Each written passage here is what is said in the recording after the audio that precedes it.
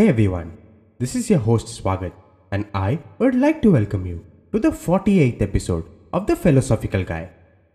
In this week's episode, I'm going to talk about some of the key learnings from one of the bestsellers written by the top leadership expert Robin Sharma. It's called Who Will Cry When You Die? This book has around 101 life lessons over 101 chapters. It helps a person to enjoy his or her own life's journey. It will certainly make you think and introspect. I will talk about few of the lessons from this book which has personally touched me a lot. So now let's go through these lessons. Number 1.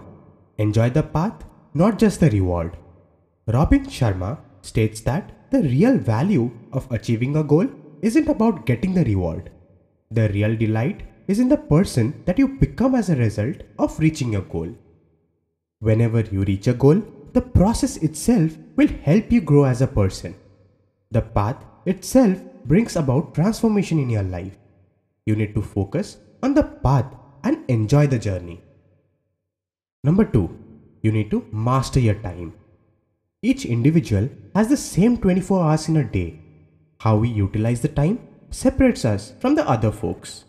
Many of us think that they have infinite amount of time and hence procrastinate. This will certainly put things on hold and delay everything for us. We need to understand the importance of time and manage it effectively. We should not let people waste our precious hours in doing things that does not nurture us.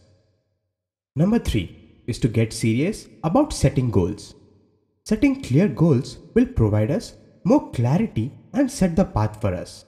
Not only setting goals, I believe that we should also make efforts to plan out ways to reach our target. There are too many distractions around us.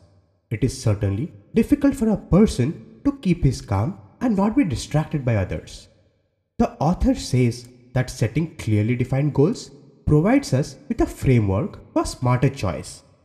If you pen down your goals, it will help you do the work as per your vision and not as per the day-to-day mood. Number 4. Connect with nature. There's a lot of hustle all around. We tend to be so busy in our life that we generally miss out opportunities to rejuvenate ourselves. Spending some time in the nature serves to stifle the endless chatters that fills our mind. If you observe little things in life, it will certainly provide you more clarity in life and will refresh you. Number 5 is about being humble. It is said that the tree that has the most fruit is the tree that bends to the ground. The people who have achieved a lot in life are the ones who are closest to the ground.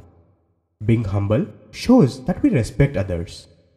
It will also keep our mind open to learning new things from different people. The more fulfilling life you have, the less you need to prove yourself to others. Just like these lessons, this book contains a number of lessons which teach one to live life with meaning, happiness and joy. This will definitely help you become the best version of yourself and achieve greater heights. With this, I'll bid adieu. Tune into our channel next week for more such interesting stuffs.